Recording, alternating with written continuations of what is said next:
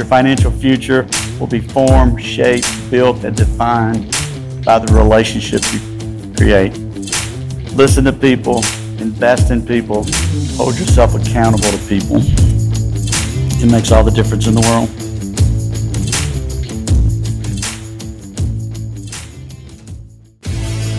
So the question is this: how do most agents find the secrets to succeed in today's competitive real estate market, especially when the top agents are keeping those secrets to themselves? That's the question, and this podcast will give you the answer. Hi, I'm Aaron Amuchastegui, and welcome to Real Estate Rockstars.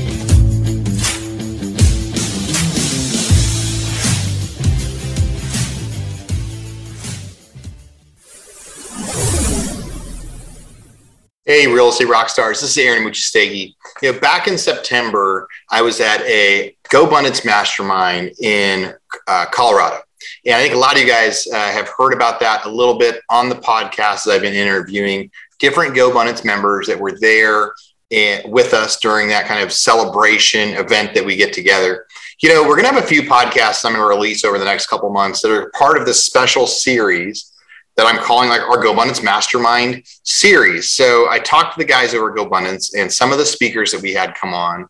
I just thought it'd be great if I was able to share some of them with you guys. And so I went ahead, I got the recordings, I got permission to share this. And so this is one of those special podcasts that you can get a piece of. It was part of the GoBundance Mastermind. And this is where guys paid thousands of dollars to get together, hear these speakers, and I wanted you guys to be able to hear it too. So also, if you're interested in learning more about GoBundance for men or GoBundance for women, or about masterminds, things like that, please reach out to me, or you can reach out to GoBundance and let them know I sent you. But now here we go for one of our episodes from our special GoBundance Mastermind series.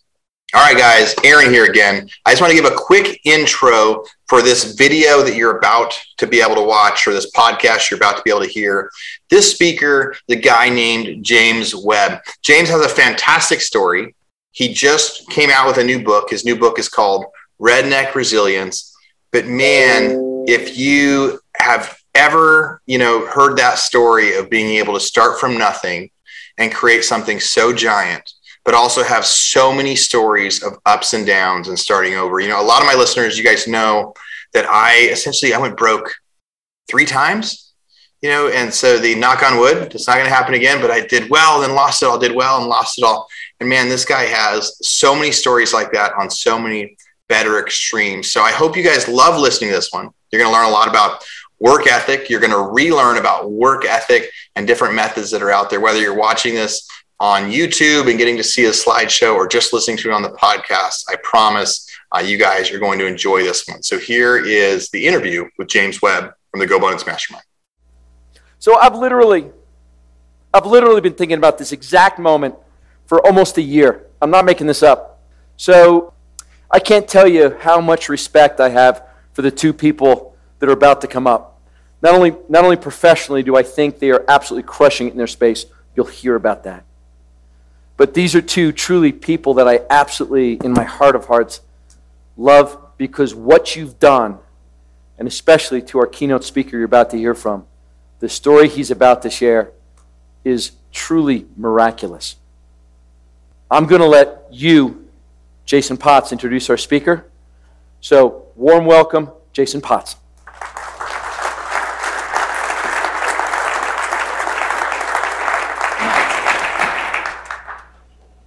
Good evening, GoBundance. How are we? Yes. My name is Jason Potts, and for those of you who didn't get to hear me speak day before yesterday, you missed out. For tonight, though, I own the Lifetime Companies. We're a family office services group, and for the last 20 years, I have watched this guy build enterprise value time and time again. And we can all sit here and build enterprise value within our companies, but it's another thing to recognize that value on exit. I have watched him make multimillionaires out of the youngsters who started with him 20 years ago and stuck with him through all of his exits. He is one of those guys that I promise you want to get to know. Sorry, James. I have watched him experience loss. I have watched him experience failure. And he's done it with dignity. And I am humbled to call him a friend. You will not find a more capable businessman, one who is selfless in almost every facet of his life, one that is generous and many times far beyond the expectation, many times at his own expense. He has amazing resolve, and above all, he has the most amazing resilience. So before we get started, I want you to rock this place in welcoming the badass, Mr. James Harold Webb. Mama said, fulfill the prophecy, beauty and victories. Every day we wanted everything, Mama said, don't give up. Thank you, Jason. I appreciate it. Chris, thank you. Love you, brother. All right, how do you work this little thing? Just mash the button? Okay, good.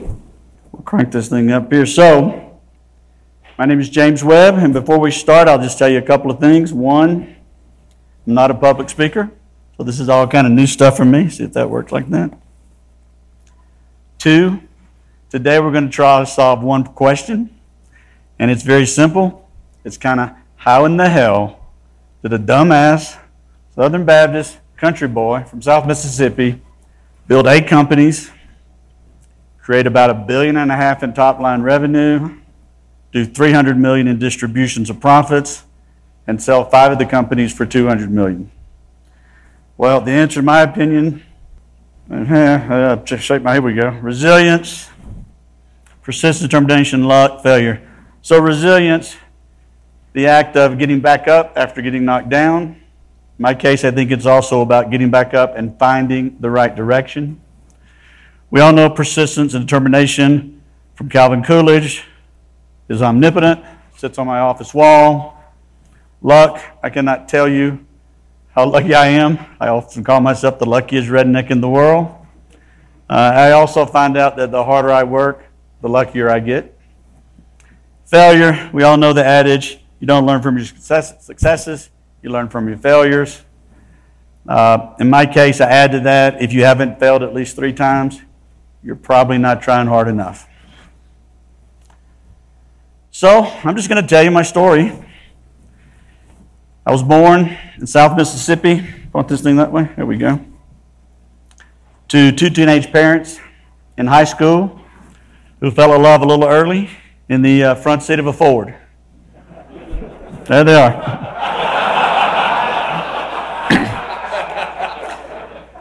My dad worked at the local electrical shop as an apprentice, making $1 an hour. We lived in a little house behind the electric shop. And by the time I was 25 years old, my parents had 3 kids. They had a $50 mortgage they couldn't make many months, and nightly, shall we say, discussions regarding bills. And as long as I can remember, I always wanted more. Now, there's the little house there. This is the little house we grew up in. I'll just put a few little pictures, and then we'll go to the next slide. There's my 3 little brothers. 2 little brothers, my first fish. I love fishing. Oh, and we were 5 generations, now 3 times, because in Laurel, Mississippi, everybody gets married around 16. So, when I was a little kid, I recognized that I got a lot from my parents in terms of love, but not a lot of hope, not more than love. So if I wanted it, I had to do it myself. So I started making pot holders when I was 5 years old, selling them for $0.05 a piece at the local church bazaar. My best guess is I sold about 1,000 of them because I could buy a lawnmower for $39. And when I was 8 years old, I started the James Webb Lawnmower Service. And I mowed yards and raked leaves all over town, making enough money. Side story, and you'll hear me say side story a lot tonight. I was a little over 5 years old, swinging on the swing set as high as I could go, singing Jesus Loves Me. And I fell off, and I bit my tongue off. My family rushed me to the hospital. Doctors decided that since it was my tongue, they couldn't give me any deadening medicine or anesthesia. So they tied me to a table, and they sewed my tongue back on. No anesthesia, no deadening medicine. By the time I got home, the stitches came out. I went back to the hospital. They tied me down, sewed my tongue back on. No deadening medicine, no anesthesia. The next morning, I woke up in a pool of blood. They tied me down. They double sewed my tongue back on. No anesthesia, no deadening medicine. And it might explain later why I had an affinity for not going to see doctors when I felt bad. From the lawn mowing business, I bought a bicycle, a Schwinn 10-speed bike. And in my little town, a Schwinn 10-speed was the shit. So I started a paper route and did that up until I was about 13 years old, at which point I bought my first car, 13 years old. 1966 Plymouth Belvedere 2 station wagon. That was it before I painted the rims black and put a Hush Thrush muffler on it because I thought I was cool. When I was 14, I went to work for the local printing company, initially wrapping packages and padding pads. I worked my way up to the time I was a senior in high school. I was a senior pressman. I worked in the DECA program. I got off school at noon, and I worked 8-hour shifts, 5 days a week, and somehow got through high school. Got involved in the martial arts early, had a lot of fun with it. Won second place in the state of Mississippi in my division. I can tell you today I would run like a girl, and probably not put it to use because it's been a long, long time. High school pitcher, right before I went to college. I learned a great lesson in resilience from my dad. When I was a freshman, he started his own air conditioning repair company. When I was a junior, the IRS showed up and shut him down, said he hadn't been paying his taxes. Turns out his accountant had been skimming the money. They locked his bank account up, his personal bank account's up. And I can remember my dad coming in and going, I got to go get a real job. And he went out and got a job as a salesman for an electrical supply company. And he paid every penny back to the IRS, every penny he owed to every vendor he had used, and he replenished our family savings account. Real Estate Rockstars, this is Aaron Amuchastegui for a quick commercial break. So during 2020 and 2021, the real estate market completely changed. There's so much competition in the market, so many people trying to buy and sell houses, but there's hardly any supply, hardly any product, hardly anyone willing to list their homes. It's time for every agent out there to become a hybrid agent investor, to be able to reach out directly to homeowners to try to get them to sell or list their house. We've got a new website. Go to leadpropeller.com and you can set up your own investor buyer website in just minutes. You'll set up your own URL, set up phone numbers, help go through leads, help reach out to people that aren't listing their property currently, and have them fill out a form that says, hey, I want to sell my house. And then as an agent, you can go through and make them a hybrid offer. You can tell them, hey, I think your house would sell for $220,000 on MLS, but I can either write you a $180,000 cash offer right now, or I can help you fix it up and you'll list it for $220,000 on MLS. These are buyers that are looking for quick cash offers. Tens of thousands are submitting these forms every single day, and they're skipping the listing process. But so many of you guys out there are such good agents, it's a great opportunity to get that lead and help them maximize sales price for their home. So again, go to leadpropeller.com and think about signing up for your own investor site so buyers will start reaching out to you, asking you to make an offer on their home. Graduate high school, not sure what I'm going to do.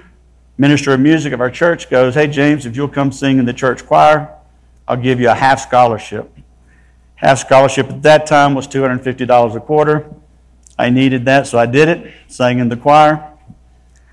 About a week before school started, though, I woke up with blood on my pillow. I cleaned my ears up, coming from my ears. I hid the pillow. The next morning, I woke up with more blood on my pillow. I hid the pillow. I cleaned my ears up. The third morning, I woke up with blood on my pillow, and I couldn't get out of bed. I was rushed to the hospital. They determined that I had encephalitis of the brain, infection, caused by benign tumors called cholesteatomas. I had been ignoring the earaches for quite a while. Cholesteatomas secrete cholesterol, which is fatty acid. The acid ate through my ear, through my skull, into the dura of my brain. I spent a week in ICU, 2 more weeks in the hospital. Unfortunately, missed the first quarter of school, but went for the second quarter, sang in the choir. While walking through the campus one day, I saw a sign that said, "Want to be an X-ray tech? Call this number." I thought X-ray tech sounds kind of cool. So I applied for the program, was accepted. Met Regina, young little girl from Petal, Mississippi, which made Laurel look like New York City. One day I was taking her home to introduce her to my parents. I looked down the street and I saw a bunch of fire trucks, and I thought, oh, those poor people next door, they just bought that house and now it's on fire. Only it wasn't their house, it was ours. I couldn't find my parents, so I ran into the blazing inferno. Thank goodness some firemen pulled me out. I found my mom, she was crying. She said, "We're okay, but we can't find Snoopy, our little beagle." So I ran back in, found Snoopy underneath a little counter, brought him out. Snoopy and I both suffered a good bit of smoke inhalation, but we survived. Graduated X-ray tech school, got married, lived in the married couple's dormitories at University of Southern Mississippi. Decided I wanted to go back to college to get my bachelor's degree, so I enrolled at a local small private college called William Carey College. It was also in Hattiesburg.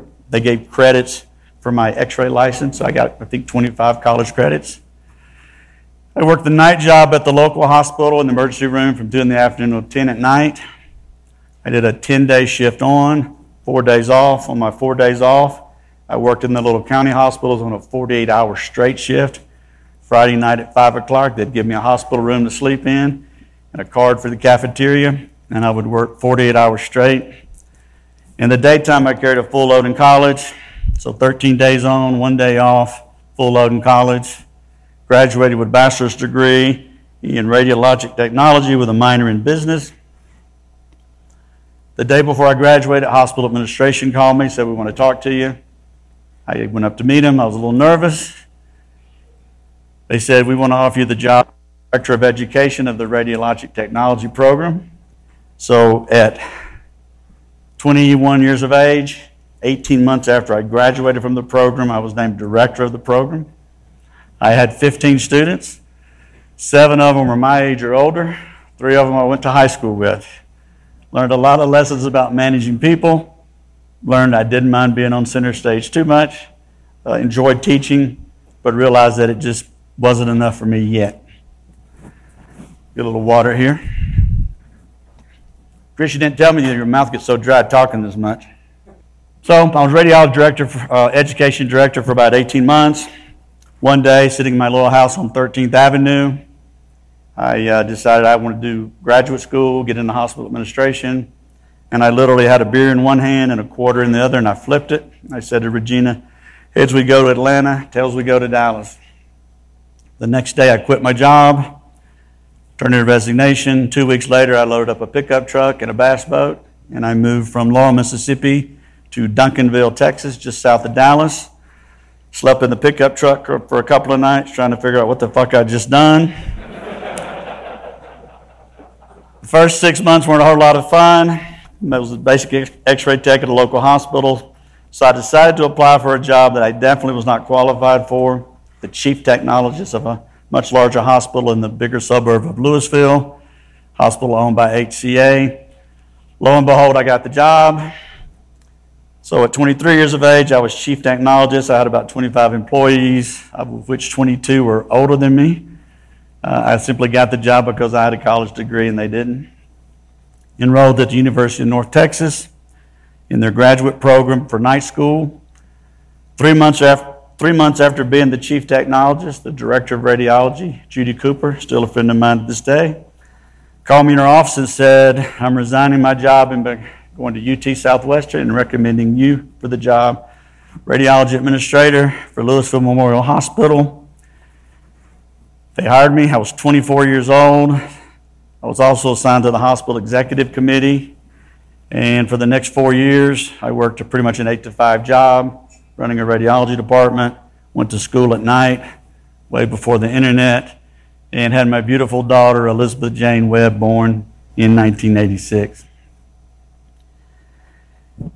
Graduated from North Texas in 86 as well, was interviewing with the HCA to potentially be a hospital administrator when a gentleman by the name of Barry O'Brien walked in the door and said, "We're putting these big old things called MRIs in trailers. We're running them around the country, going from hospital to hospital. Why don't you join us?" He talked me into it. I accepted the job. We started out with 3 mobile routes. I worked my butt off 60 hours a week, building routes and employees. By the time we finished, we had 53 trucks running all over the country. We were the second largest. I'm sitting in my office in Dallas, Texas. I'm 30 years old. I've got a secretary. I've got 300 employees. I've got a vice president title. Once again, thinking I'm hot shit, and the phone rings and says, Mr. Webb, we have sold the company, and since you have no equity, you are fired. Your desk needs to be cleaned out by the end of today. Yeah, I was a hired gun. Went home, freaked out a little bit, decided to go play golf, went and played golf. And since I was kind of known in the industry, 2 days later I had a job in Atlanta, Georgia, working for a publicly traded company as a regional director of operations. Bigger company, stepped down in position. Regina and I were having troubles in the marriage, so we decided to take a little break. I went to Atlanta. She stayed in Dallas. She finally joined me in about 6 months. I'm trying to remember all these slides, yeah. And Atlanta was tough. I didn't like my job. Didn't like my boss of the company. In fact, I may be the only person to ever use the F-bomb to him. But I did, the day I quit. And my marriage was rocky. My parents were going through a divorce. My brother was going through a divorce with his wife. And my grandfather left my grandmother after for another woman he had had an affair with for 30 years. Left in a little trailer in Mississippi. I suspect I have cousins out there I don't know.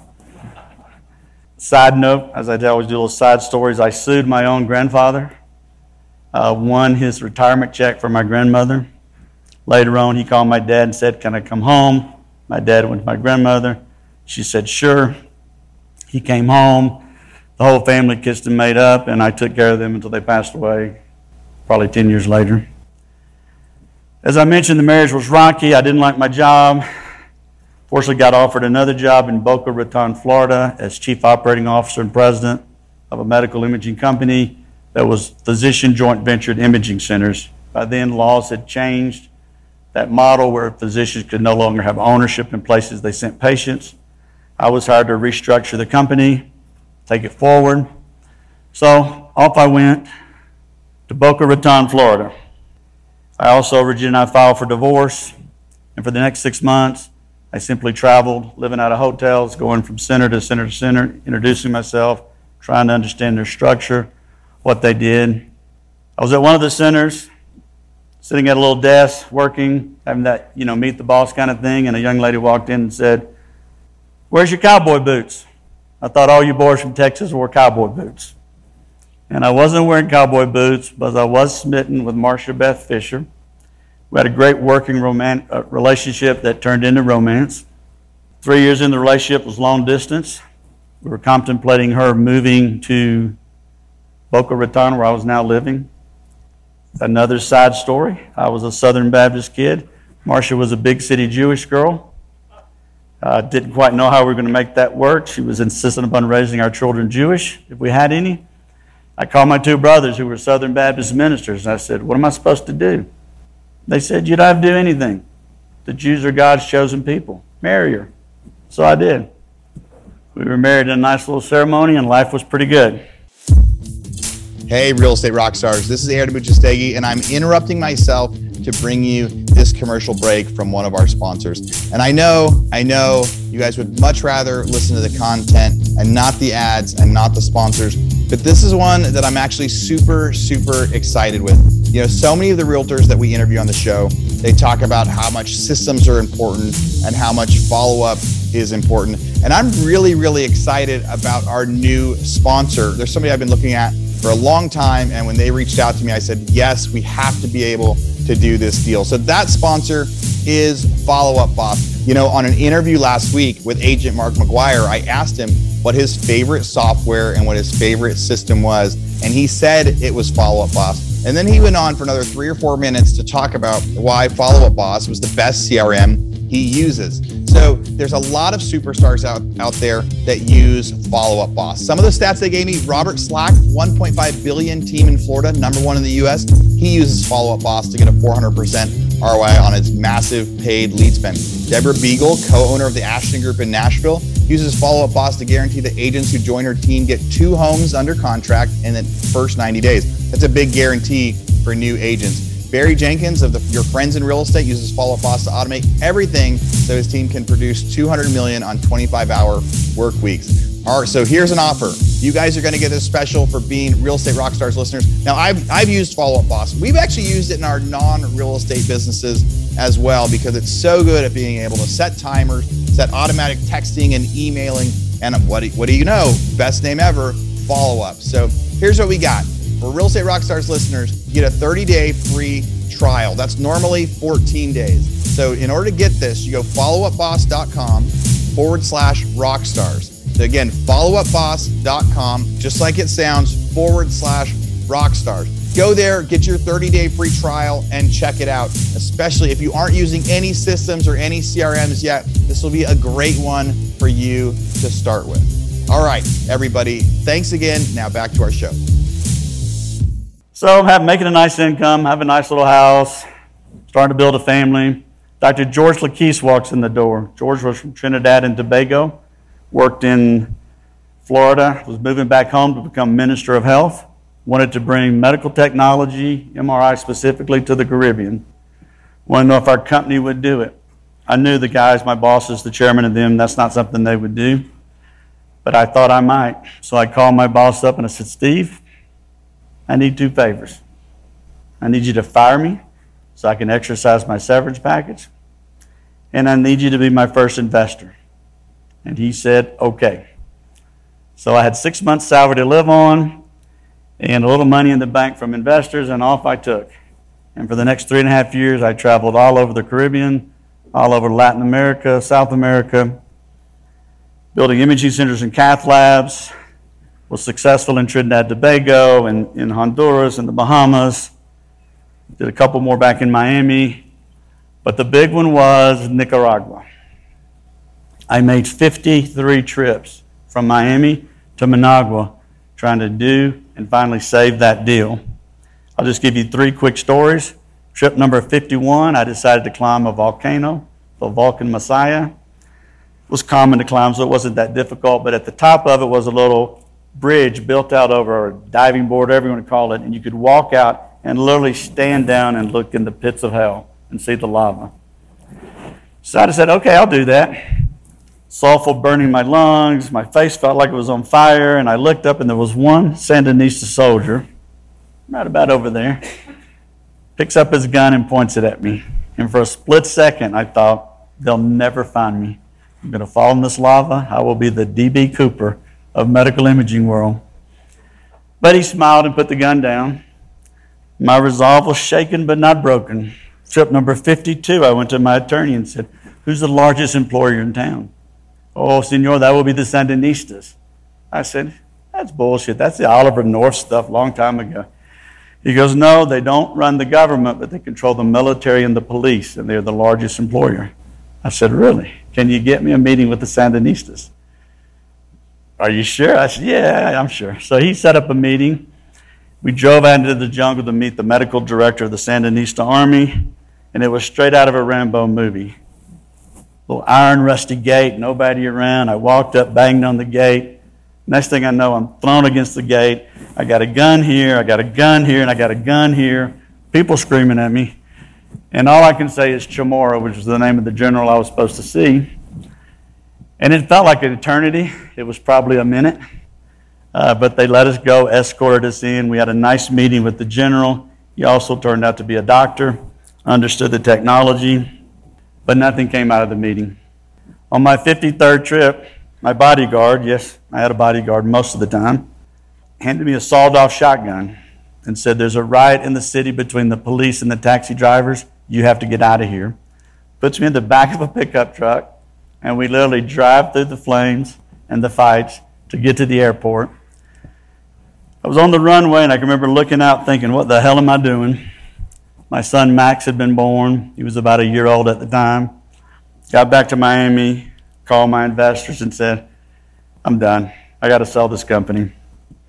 And I did. Sold it to an international group, except for Nicaragua. And one of my big black scars on my career is I left a 24,000-pound MRI machine in Managua, Nicaragua. I did take care of the staff, but I have no idea what happened to the machine. So for now, I won't go back to Managua just in case.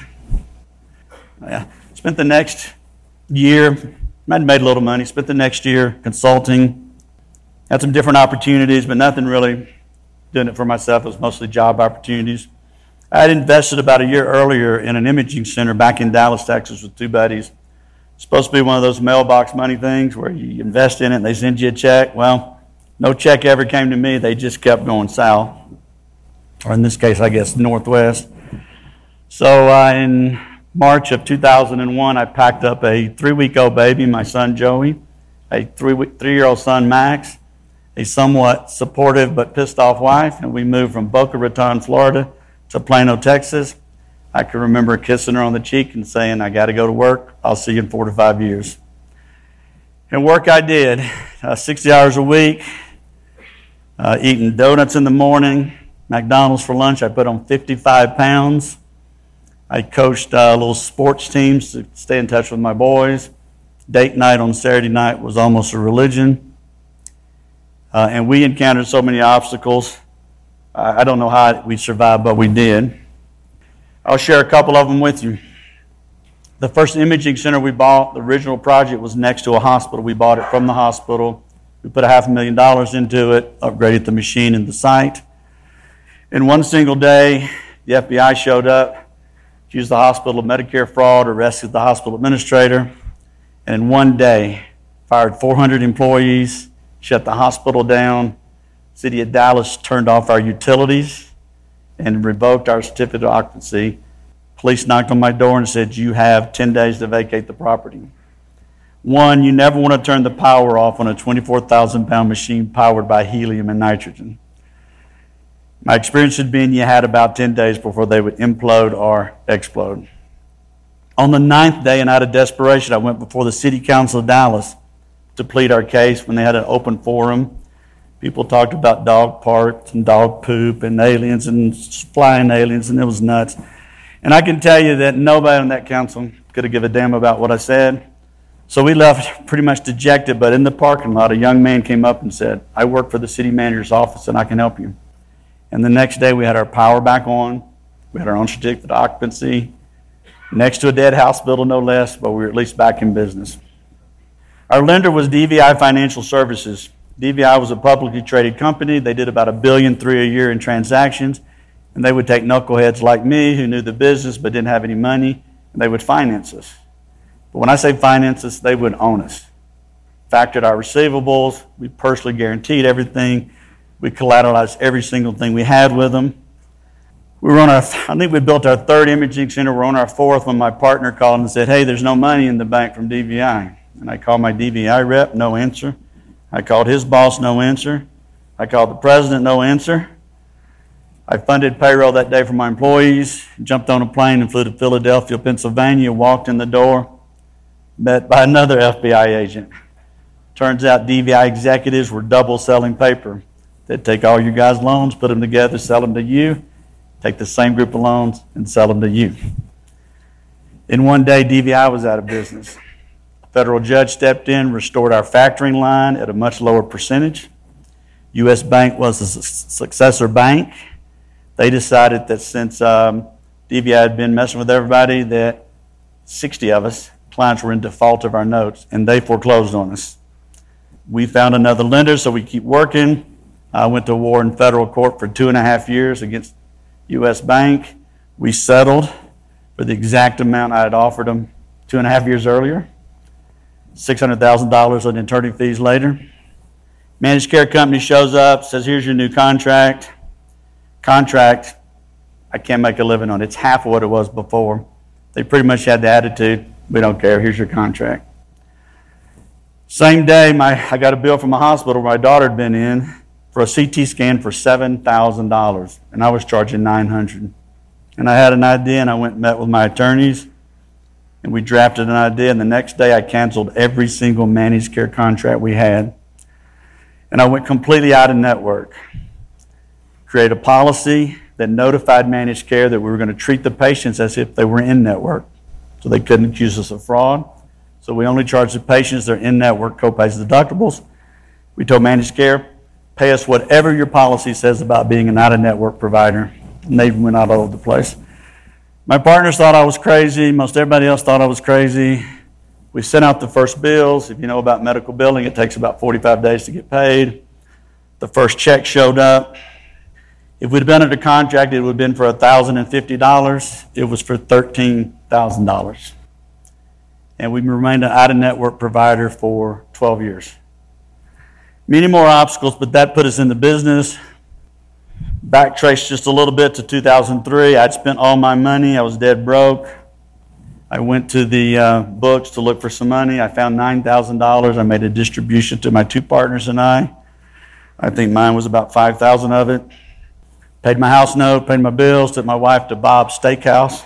Never had been to the fancy steakhouse before. And went back to work. The next month, there was $10,000 there.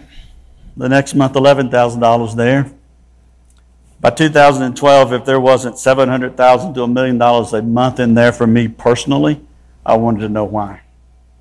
And it lasted that way all the way to 2017. And I assure you, we made a boatload of money. We did it by doing a bunch of different things. We were a Neiman Marcus of medical imaging. We painted our machines. We had murals. We were the high-end provider. But we also looked internally at the services we were paying for, billing and collections. I bought the billing company, turned it into a revenue stream versus an expense. Service in the machines. We started our own service company to service our own MRI machines, sold those services externally. HR services, temporary staffing services, we established both of those type companies. We also looked at who were our customers. One of our biggest was pain management doctors. In those days, if you needed an injection, you had to go to the hospital or you had to go to a licensed surgery center. We created something called a procedure center, which didn't require the expensive equipment and license that a hospital or surgery center required. And over the next 6 years, we built 9 facilities with 53 different pain doctors as partners. Eventually, we converted them all to licensed surgery centers because managed care kept pushing back. So, in 2014, I sold the pharmacy we'd built. 2015, I sold the toxicology labs. 2017, I sold Preferred Imaging, 28 imaging centers for $94 million, which was my personal biggest payday. The pain management sites we converted to ASCs, surgery centers, and I sold them off one at a time. I have a letter of intent for the last one on my desk back in Dallas. My billing company, I'm selling that one when I get back home. I have a buyer for it. And I will effectively be out of the medical industry. Thank goodness. Real Estate Rockstars, before this next commercial break, I just want to say thank you for listening to the podcast and thank you for listening to the commercials that we put in here. This is how we're able to push the podcast to you. This is how we can make sure that we publish so much content and keep providing value. So here we go from one of our sponsors, Rent Ready. All right, guys, we got to be honest here. You've heard so many of the Rent Ready ads over the past really 9 to 12 months as they've been one of our flagship sponsors for so much of the stuff that we're doing.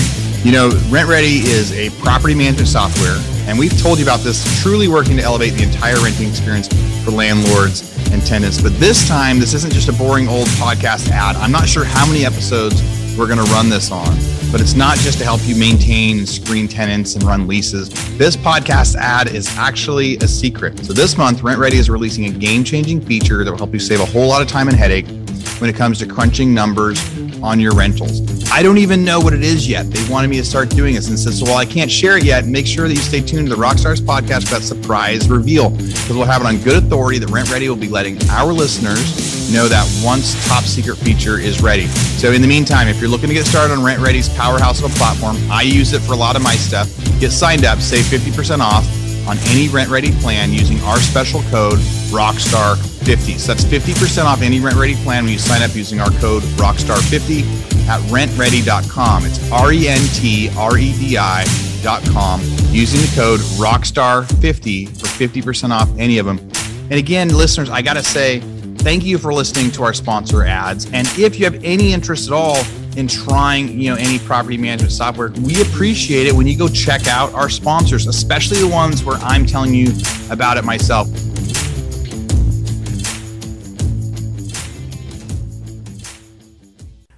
So life was pretty good, but there's another story here. It's a little personal.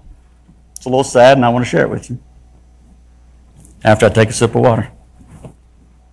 So in 2011, Marcia was finishing up the building of our dream home in Frisco, Texas, about a 12,000 square foot house in the Starwood community. We were sitting on a plane in Chicago, Illinois. Just had the radiology show where I had the James Webb dinner, because once again I was hot shit, I thought. And we stayed at the Peninsula Hotel, having a little cocktail, and she leaned into me and said, I think I have upper respiratory infection, and my stomach hurts a little bit. Can we stop at the doctor when we get home? I said, sure. So we went to the local urgent care clinic. She had a standard workup, she had a sonogram, and she had a CT scan. Having a life of an x-ray tech, I asked to see the CT scan, and I immediately noted 3 large masses in her liver, one in her mid-abdominal region, a few other smaller ones. I searched my mind and decided that these had to be hemangiomas, blood tumors that are benign, they're troublesome, but they're not fatal. Went home that night, reassured Marcia all night she'd be okay. Next day, got another full workup, pulled all the resources I had available to me. She had an MRI scan, she had a biopsy. 10 o'clock the next morning, phone call, confirmed diagnosis, stage 4 pancreatic cancer. No signs, no symptoms, and no chance to live. I took off from my business to take her and my boys. We went all over the world looking for answers, even to the Weinstein Institute in Israel. Everybody pointed us to one man, one place, MD Anderson, Dr. James Abruzzi. So for the next 4.5 months, we made trips every 10 days to Houston from Dallas, where Marcia went through all manner of treatment, and none of it to any success. On May 28th of 2012, the doctors dismissed her from the practice, told her to go home, get her affairs in order. Private conversation with me, they estimated she had about 30 days to live. We're making a very sad drive back from Houston to Dallas. About halfway through, I get a very sharp pain in my back. Felt like a knife. I self-diagnosed myself with a kidney stone, and I just thought, Jesus Christ, not today. So I took some of her pain medicine, somehow got her home. At this point, she was a little disabled, a little cognitive impaired. Got her to bed, checked on my boys, went to the local Baylor Hospital, had a CT scan, a workup. Once again, I asked to see the CT scan, and I didn't have a kidney stone. I had the tumor the size of a baseball, and a few days later, confirmed diagnosis of stage 3 renal cancer on the same day. I went home, sat in my driveway, had quite a few conversations with God. Why me? Why Marcia? Why now that we'd achieved our financial dreams? To this day, I don't have those answered. The next morning, I went home. Or next morning, I got up, arranged hospice care for her, started looking for help for myself, met with a group of doctors a few days later. They suggested chemotherapy and possibly radiation to shrink the tumor. They thought they could get the tumor and possibly save the kidney. I thought about her, thought about my boys, and I said, I don't have time, gut me. So in the hospital a week and a half later, they cut me open. They took my right kidney, a tumor, a little bit of a few other things, sewed me up, and I walked out of the hospital in 19 hours to go home to take care of her.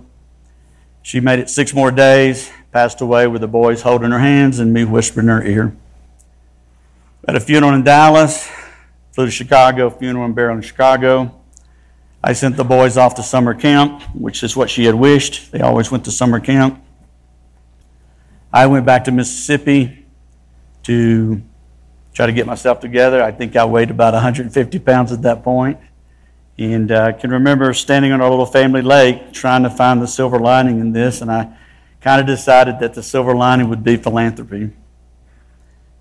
So I went and got my boys from summer camp. One of the great things about having a couple of dollars in your pocket is not having to worry about what you do. And we literally didn't want to go back to the big house, so we just took off.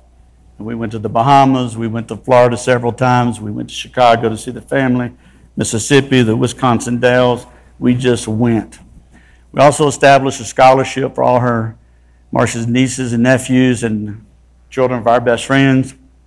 We did a scholarship for the synagogue, a preschool. We built a student or a youth lounge, I should say, in the synagogue in her honor. Picture still hangs there to this day. We built a kitchen at the summer camp in her honor. Picture hangs there to this day.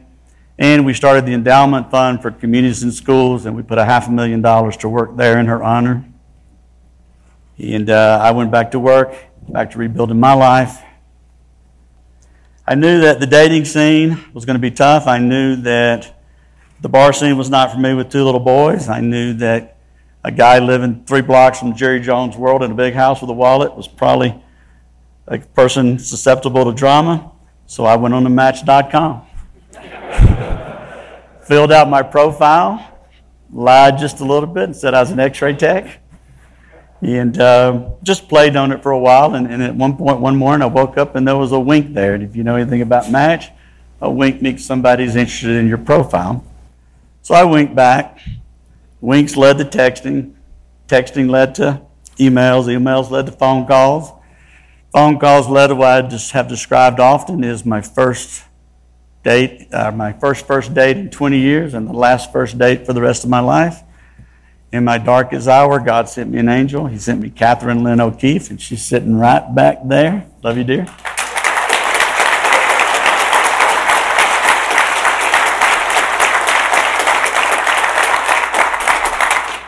We initially kept our relationship secret, but eventually she met my boys. They were so gracious and loving and fell for her immediately. I met her daughter. She had 2 beautiful daughters. She also met my daughter from my first marriage. She lives with near us. And we had a blast for about 3 years. We had a wedding for the ages, made the centerfold of Modern Bride magazine. And for a redneck from Mississippi, that was kind of cool. Not to brag too much, but we spent $250,000 on just the flowers.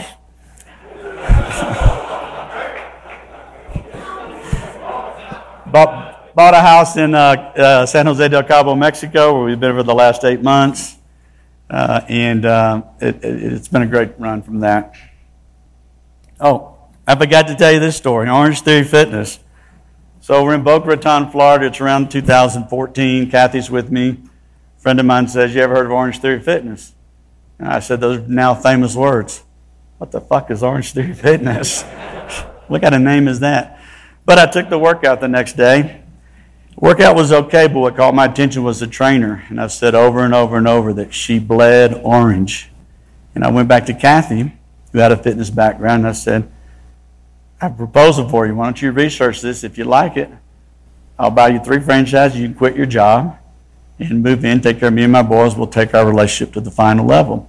Now, if there's anybody else in the room, I will tell you I did a much better job of proposing later, but that was my initial proposal. She liked the concept. We bought 3 franchises. Probably no less than a month later, Orange Theory called me personally. They had about 100 studios at the time. They said, we're looking for guys like you to help us grow. I negotiated and ended up buying the North Texas territory from them. And over the next 5 years, we put together a team and built 33 Orange Theory fitness gyms across North Texas. January of 2019, I hired Fifth Thirds Bank to take us to market. We had 70 interested parties. We had 19 letters of intent. We negotiated it down. And on December 9, of 2019, we sold 33 gyms for $66 million.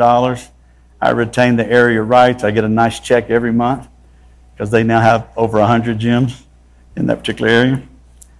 So Orange Theory Fitness was kind of a fun thing, and it's really the most money I ever made trying to impress a lady. So what do I do now? I sit on 4 boards, 1's public, 3 private. I've been an angel investor for a while. Right now, I think we've invested in 43 companies. Jason and his team run that part of our business. Kathy and I produced a movie with some WWE wrestlers. If you've ever heard of Rusev and Lana, we're good friends with them now. We did a romantic comedy. For some weird reason, in 2018, we won the Nashville Film Festival as the People's Choice Award.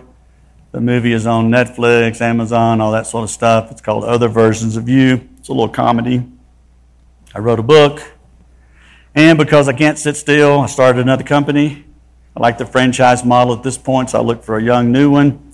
And actually, they found me and ended up buying most of Texas for a female weight loss program. We opened 3 stores, slowed down because of COVID.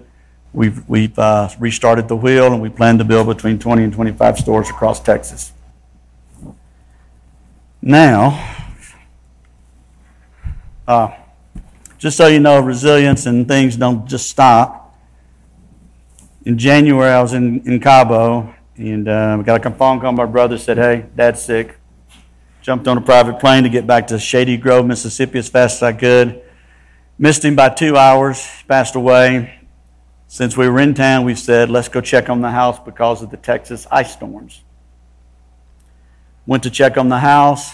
9 pipes burst. $600,000 in damages in our house. It had to be gutted, the bottom floor. We owned a condo, which we had leased out 1 week before the storm. So insurance said, we'll pay you to stay in a hotel. And I said, well, why don't you just pay me to stay in Mexico? So AIG Insurance, thank you, Lord, pays me $17,500 a month to live in Mexico. So I do. September 3rd, we're heading back. We believe we're going to move upstairs and use the month of September to move everything back into the house and kind of get ourselves going straight. Final thoughts. I'm going to pull out my little notes here just for giggles so I can help myself remember. My kids and I have a little joke. I used to always say, hey, if I bought a business thing, they didn't teach me that at Jones County Junior College. And one day my little 12-year-old son said, Dad, you should turn that into a drinking game. So I'm probably the only guy in this room that did a tequila shot with his 12-year-old son, but I did. So every time Daddy says they don't do that at Jones County Junior College, they didn't teach you that, we do a tequila shot. One of the things they didn't teach me at Jones County was about relationships. And I'm just going to read this. You know, you don't take anything away from this. Your financial future will be formed, shaped, built, and defined by the relationships you create. Listen to people, invest in people, hold yourself accountable to people. It makes all the difference in the world. Number 2, work harder than anybody else. When you're ready to go home, send out 2 more emails. When your people are ready to go home, send them home and stay. Work harder than anybody else. Number 3, big philosophy of mine, hope for the upside, but plan for the downside. Doesn't mean we're not all optimistic, but have your contingency plans in place. Invest in infrastructure. Don't be so quick to take chips off the table. Bring in the CFO, bring in the chief operating officer, bring in the brand manager. Invest in your infrastructure and look for the bigger picture exit. And finally, speaking of exit, A, B, C, D, E, exit. You're starting a company, you have a company, we're always focused on A, B, and C, getting it rolling, getting it going. I now think about E before I even open the company. What is my exit strategy? How am I going to structure the company for that exit strategy? On a personal note, you know, what happened to me could certainly be sad. It's tragic, but what I want you to take from it is really just the resilient part of it. We're all going to have tragedy in our lives. We're all going to get knocked down. The secret is to get back up and find the right path. And finally, and Chris, I'm going to leave you with this thought. This is something that I learned a lot. Today, and if only for today, leave this conference and go home and kiss your wife just a little bit longer. Hug your kids just a little bit harder. Tell your friends that you love them and help a stranger on the street without expecting anything in return. Because I will make you this final promise. You do not know what tomorrow will bring. I sure didn't. God bless, guys. Wow. I love you so much.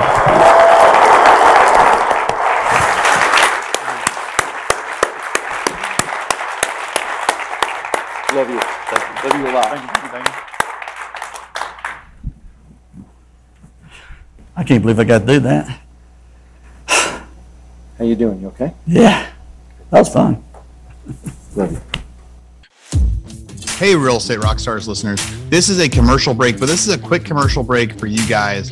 See, have any of you ever wanted to host your own podcast? If any of you guys thought about launching a podcast, but it seemed overwhelming, didn't quite know what to do, something that we're thinking about launching right now, or something that we're starting to launch right now, I don't know how many people we're going to help with, is we want to find listeners like you that want to launch their own podcast. Seemed a little bit overwhelming on what to do next. And we're going to start a service where we're going to help you guys figure out how to schedule your podcast, how to do the interviews. Our back-end team will do everything that we do for the Real Estate Rockstars podcast. We will edit the show for you. We will publish it. We will help you with your social media and your images to really grow it. So I think our plan right now is 3 or 4 podcasts a month. We're up to 3 or 4 podcasts a month. The cost will be between $500 and $1,000 a month to help you guys publish and launch your own podcast. So if that's something you're interested in, be sure to reach out to us. Go find me on Instagram. Send me a message on there.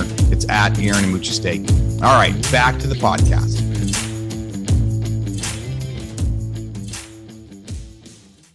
James's book is called Redneck Resilience.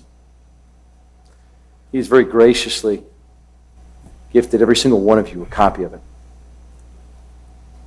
And truly, all of us in life have the privilege of meeting people who we realize, whether they know it or not, are not only a mentor, but an inspiration and a gift. And to all of us that know you, it's fantastic. Rosser, Stewart, Marcus, Maxwell, they're all rooting for you. My phone's blowing up. I have to put it in the back because they're also grateful that you're here and are hearing and having you share the story with GoBundance that they've all heard. This guy is a saint of a human being. And I mentioned earlier that we talked about nicknames when I like you. You want to share with them what your nickname was? Now that you tell the story. What's interesting is I put it out to the group. There were about 15 of us in the room, and I said, if there's one person who truly exemplifies the term badass, who would it be? Remember that? I do. And to a fault, unanimously, you're the badass. I felt very honored. All right, Real Estate Rockstars, this is Aaron Amuchastegui jumping in again to thank you for listening to the show. Hopefully you guys loved listening to that one. And I want to make sure that you know about all of the extra resources that we have. And also, we need your help. They say podcasts are free. You get to listen to podcasts for free. But what is the cost of that podcast? I would say if I could beg you to pay anything for that podcast, I would say the cost of the podcast is going and giving a review. So whether you download it on Google or Apple or YouTube or anywhere else, please go give us a review. Say what you liked, what you didn't like. It helps us get better guests. The more reviews, the higher we get in the rankings. Right now, we are the biggest podcast out there for real estate agents, and we want to keep that spot because we know there's lots of podcasts out there. So go give us a review. Also, be sure to go to hibandigital.com. If you liked any of the resources that those real estate agents talked about, we've got a huge video vault of those resources for free. Every penny that comes on the podcast that we interview, they give us something that helps them get their deals or helps them work with their clients, and we put that in the toolbox in our vault for you. So go to hibandigital.com and you can get it. If you're looking for real estate education, go to rebusuniversity.com. We have all sorts of courses in there to help agents succeed in real estate. How to get the listing, how to negotiate deals, how to become an investor, all sorts of different stuff, rebusuniversity.com. And if you want to chat with me, go find me on Instagram. And if you come find me on Instagram, you can send me messages. Tell me what you want to hear. Tell me what you liked, what you didn't like. We try to put a bunch of content out there too. You can find me in 2 different places. It's at rerockstars.com for our Real Estate Rockstars page, or at aaronamuchastegui.com for my personal Instagram page, where I can chat with you about all sorts of different things. Thanks for listening. We'll see you again soon.